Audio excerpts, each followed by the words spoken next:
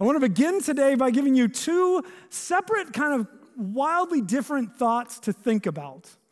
And then hopefully by the end, you'll kind of see how they relate to each other. The first one is your tongue. Now, maybe you don't spend a lot of time thinking about your tongue. We used to be able to do so many fun things with our tongue. We could stick our tongue out at each other. You could blow a raspberry at somebody. But now if you do that, you just end up with spit all over your face or a wet mask that's going to press against your face for so long. Maybe some of you used to show off the tricks that you can do with your tongue. Maybe you can roll your tongue. You can pull it in and make the little four-leaf clover. Maybe you could touch your tongue with your nose. I've never understood why anyone, understood, where's that come from?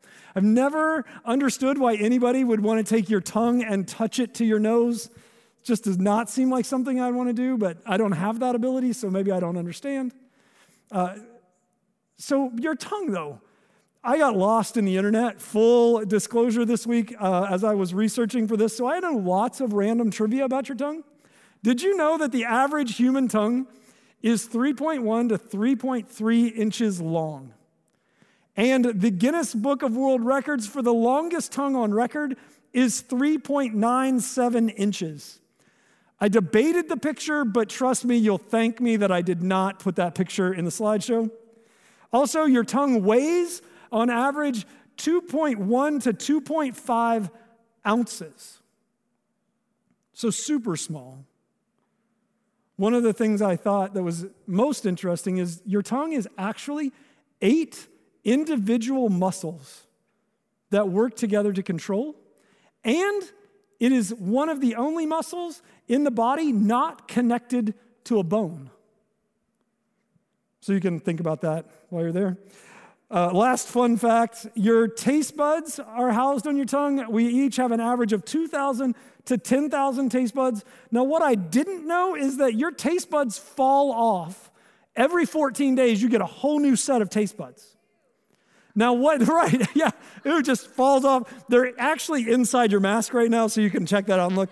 But what that means for us today is that we've had 2 new rounds of taste buds since we were last together on the first Sunday of a month. So there is a chance that the communion wafer will taste better today than it did last month. And so you can hope for that. And those of you at home who are going to take communion on like fresh baked bread, just know that we're really, really jealous. But those taste buds enable us to taste things like sweet and sour and salty and bitter. And it's what it helps us to enjoy the food we eat. Okay, thought 1, the tongue. Thought 2, change minds, shift gears with me.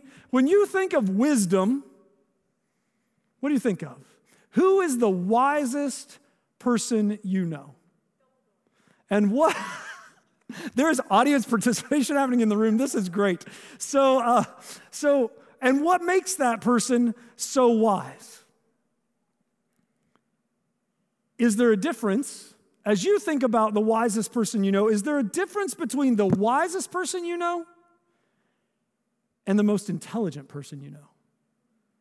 Is there a difference between wisdom and intellect?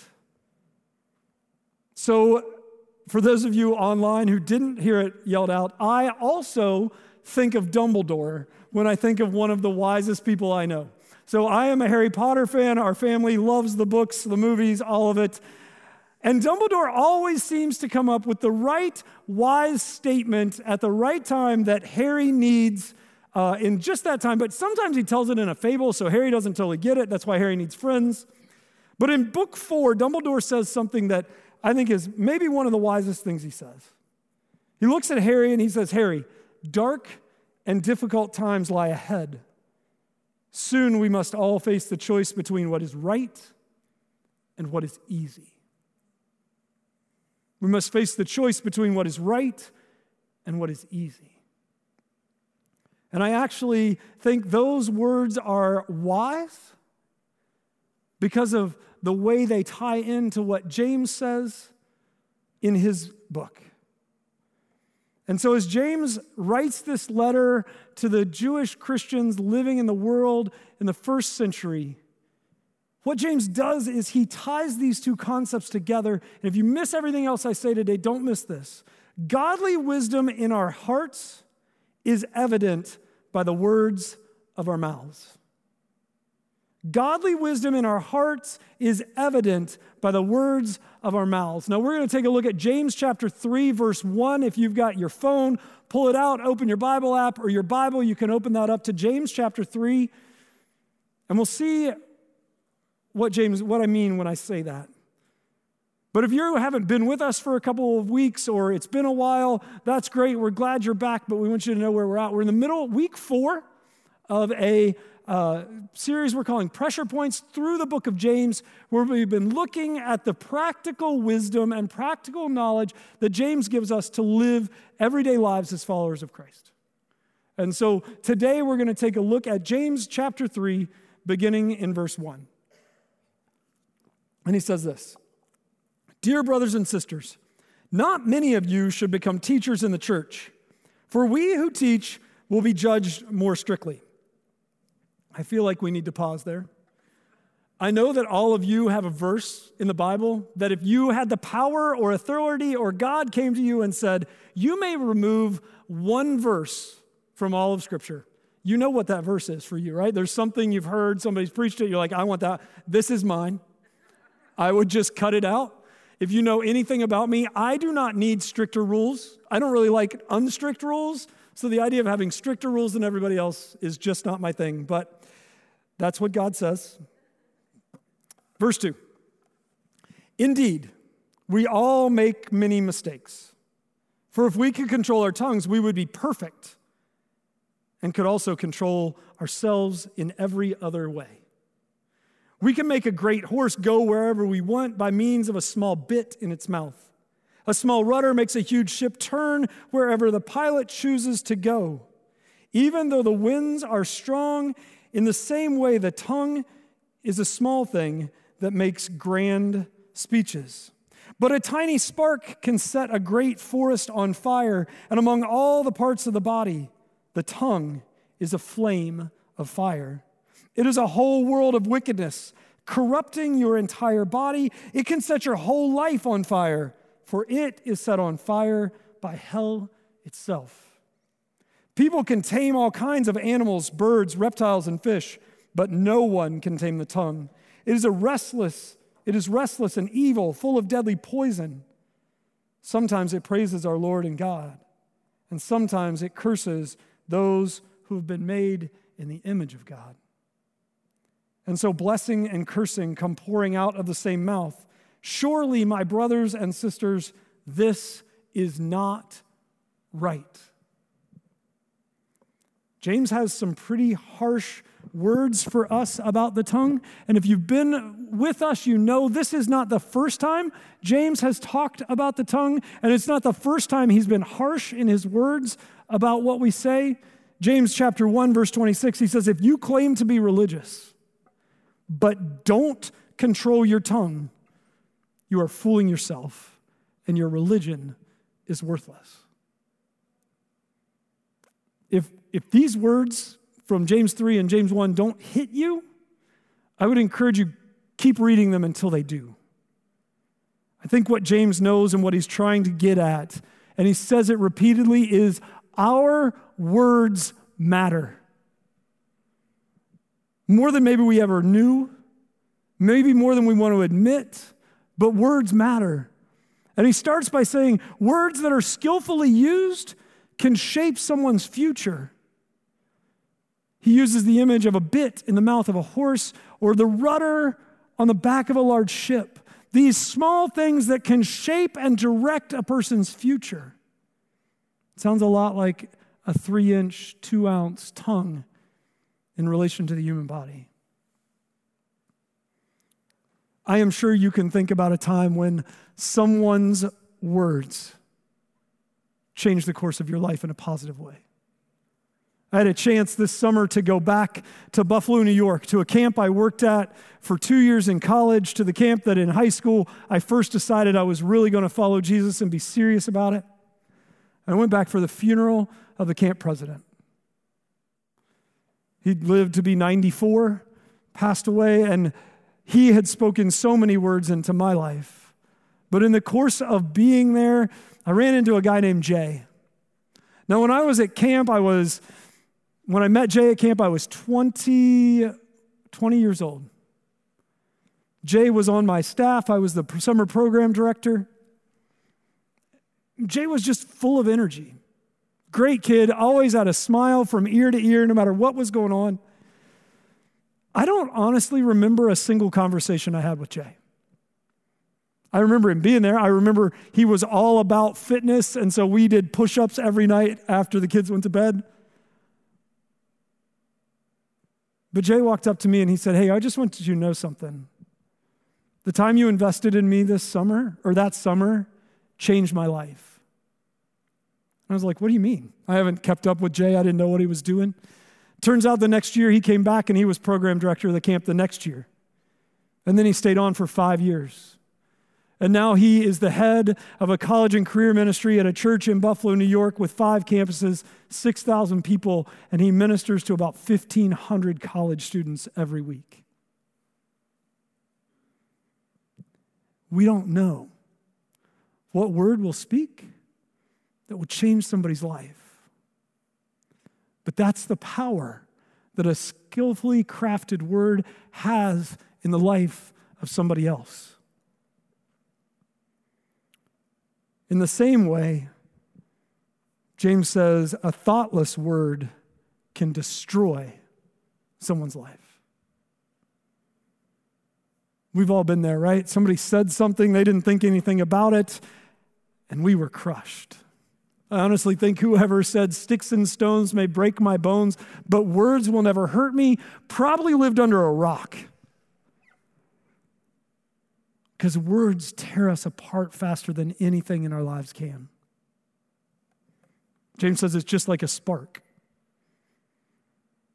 I can't imagine that the family who gathered for a party at El Dorado Park Ranch last fall ever thought that the little spark that they set off would create this fire that destroyed homes and lives and acres and acres of land. My guess is that harsh word we spoke to someone we never thought would burn their life to the ground.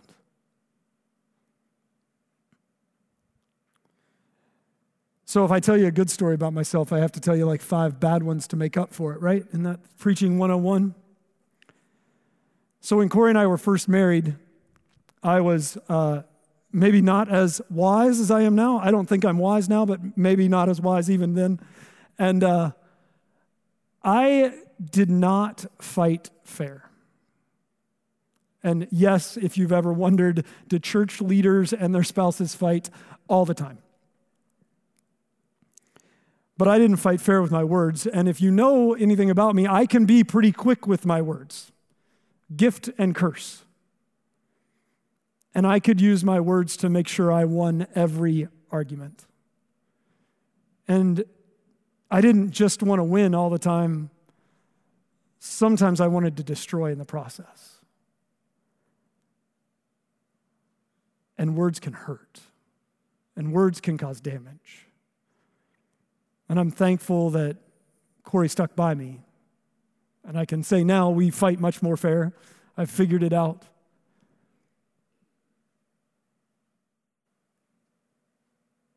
But where are you? And where would you put yourself? Just between you and God, in your own heart. How are you using words? Maybe James' worst or harshest thing he says about our tongue is this: but no one can tame the tongue. No one can tame the tongue. It's restless and evil, full of deadly poison. Sometimes it praises our Lord and Father, and sometimes it curses those who have been made in the image of God. Can we be honest? My guess is each and every one of us have come to a worship service at some point, sat in a pew, or turned on our TV and sat on our couch,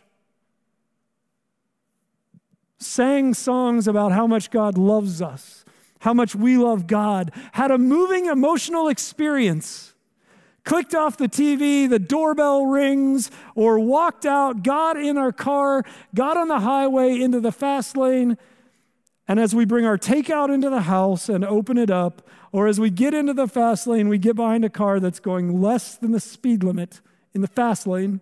That is what the left lane is for, by the way. And we have cursed that person. Maybe not to their face, or maybe to their face. But we've let words come spewing out of our mouth that actually takes someone who is created in God's image, who bears the image of God who loves them, and we've allowed our tongue, because of a short frustration, to quickly tear them apart. I don't think it's any accident that our taste buds are located on our tongues, on this muscle that has the power to destroy. I want you to think back over the words you've spoken this week. Would you describe them as salty? Maybe a little bite to them? Would they be bitter? Something deep-seated that's bugging you? Would they be sour? Or would they be words spoken to tear down, to gossip about, to lie about somebody else? Or have our words been sweet? Have they been an encouragement, an affirmation, an inspiration to somebody? We unfortunately live in a time when it's not just the words we speak. What about the words you typed on a screen? The words you sent in that email, or the words you put on social media? How would they fall? What about the words we speak to ourselves? We live in divided and divisive times, and my guess is there are words that each of us have said about someone's appearance, ethnic identity, political stance that shows them as less than God created them to be, less than who God says they are. And maybe we need to go back and say we're sorry for those words that we spoke so flippantly or without thought.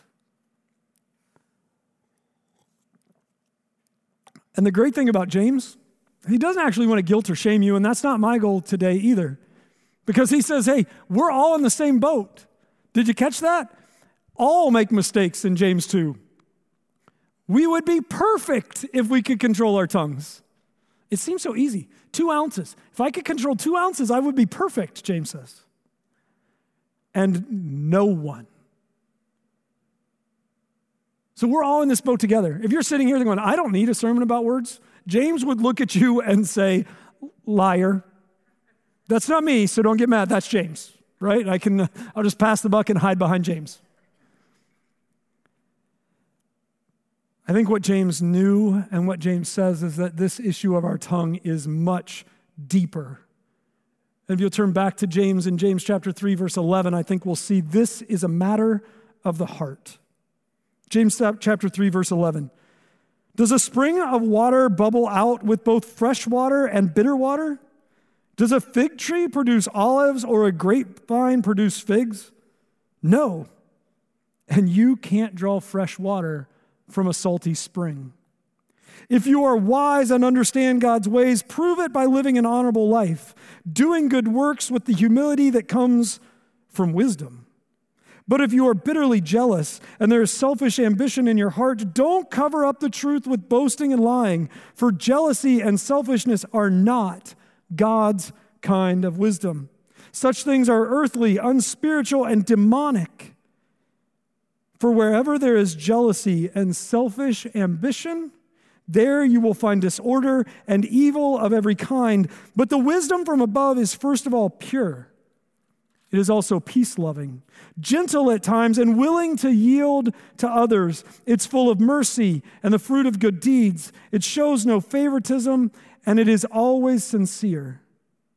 And those who are peacemakers will plant seeds of peace and reap a harvest of righteousness. It seems clear to me that godly wisdom in our hearts is evident by the words of our mouth. You see, the words we speak originate somewhere. And for James and the other authors of Scripture, that point where those words originate is our heart. Maybe no clearer than Psalm 19:14. May the words of my mouth and the meditation of my heart be pleasing to you, O Lord, my rock and my redeemer. You see, when we follow Jesus, the Holy Spirit fills our hearts and changes us from the inside out. Now, that's not like he just moved in and he's walking around or doing a little dance in your left ventricle. That's not how the Holy Spirit works. But he comes in and takes over our bodies, makes residence inside of us, and leads us and does the work that we can't do. No man can tame the tongue, but God, through the power of the Holy Spirit at work in the lives of us who have said, yes, I want to follow Jesus. The Holy Spirit does that work in us. And that's actually the point of James's entire book, is that as followers of Jesus, as people who have said, yes, Jesus, you are Lord of my life, you are my Savior, I want to follow you, the Holy Spirit should provide joy for us when we face trials of any kinds. And that work of the Holy Spirit in us, he uses to develop perseverance. James tells us in the beginning of James 1. The Holy Spirit at work in our hearts is how we become doers of God's word. It's how we fight prejudice and favoritism in James chapter 2. It's the work of the Holy Spirit in us that gives us the strength and the courage and the faith to live out and be people who live our faith by our actions every day. And now in James 3, it's the Holy Spirit who enables us to control our tongues. This is the work God does in our lives as we surrender to him. Paul makes it clear in Galatians chapter 5, verse 22, but the Holy Spirit produces this kind of fruit in our lives: love, joy, peace, patience, kindness, goodness, faithfulness, gentleness, and self-control. I think if you would take those verses and put them up against James 3:17 and 18, you'll see a lot of the same words. It's the Holy Spirit that's doing this. So maybe when you were a kid and you said something you weren't supposed to say, your mom stuck a bar of soap in your mouth.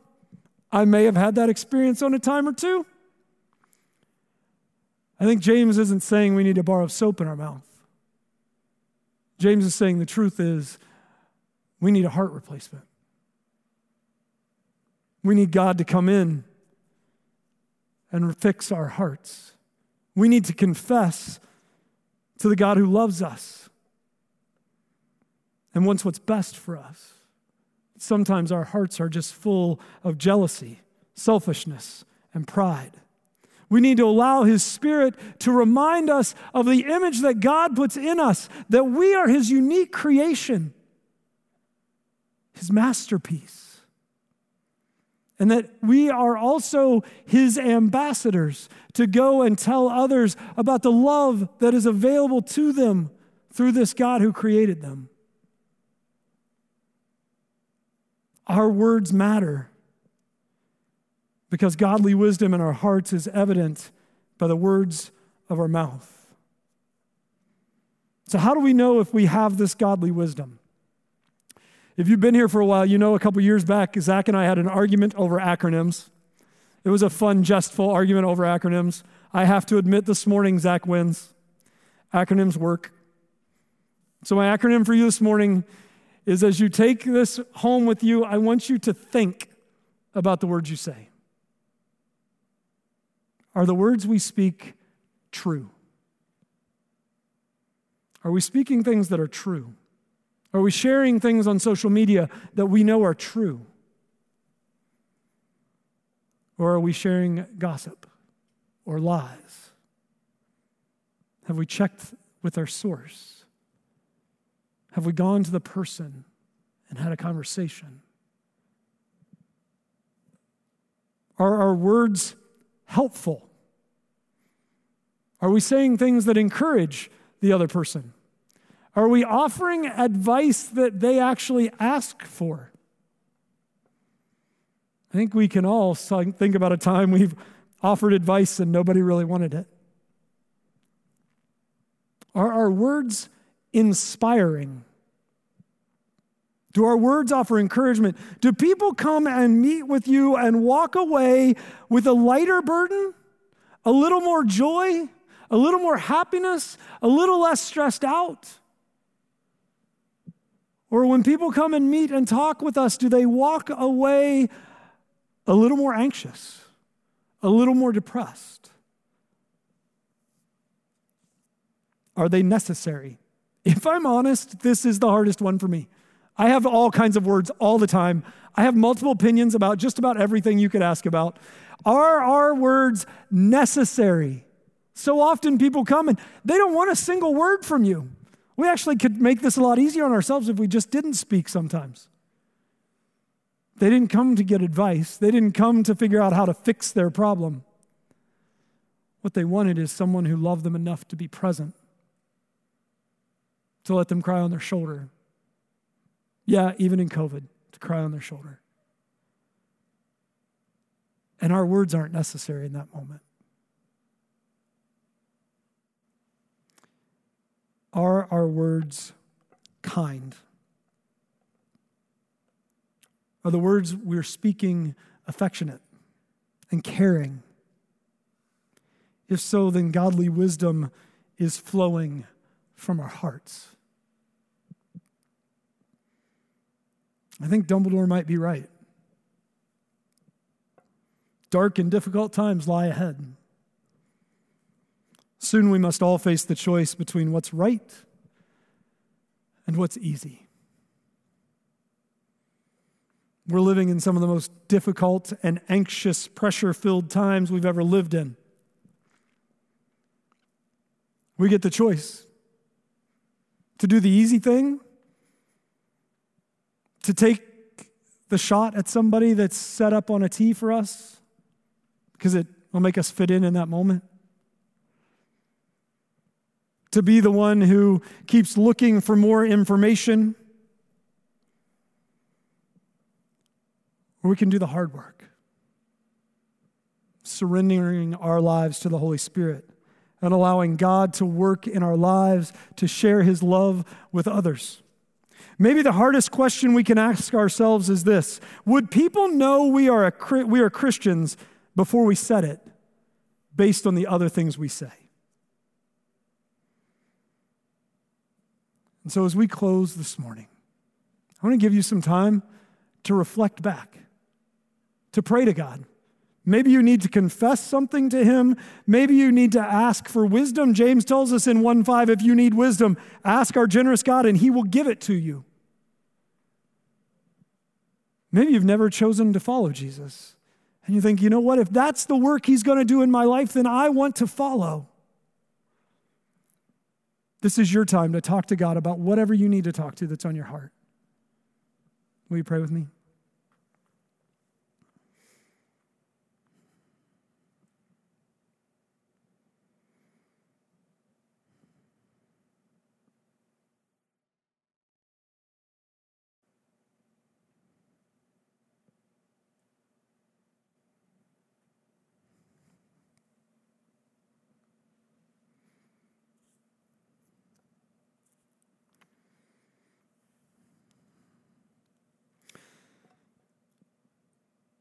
God, thank you. Thank you for the people who you've brought into our lives, who have spoken words of encouragement, words that built us up, words that set our life in a new direction.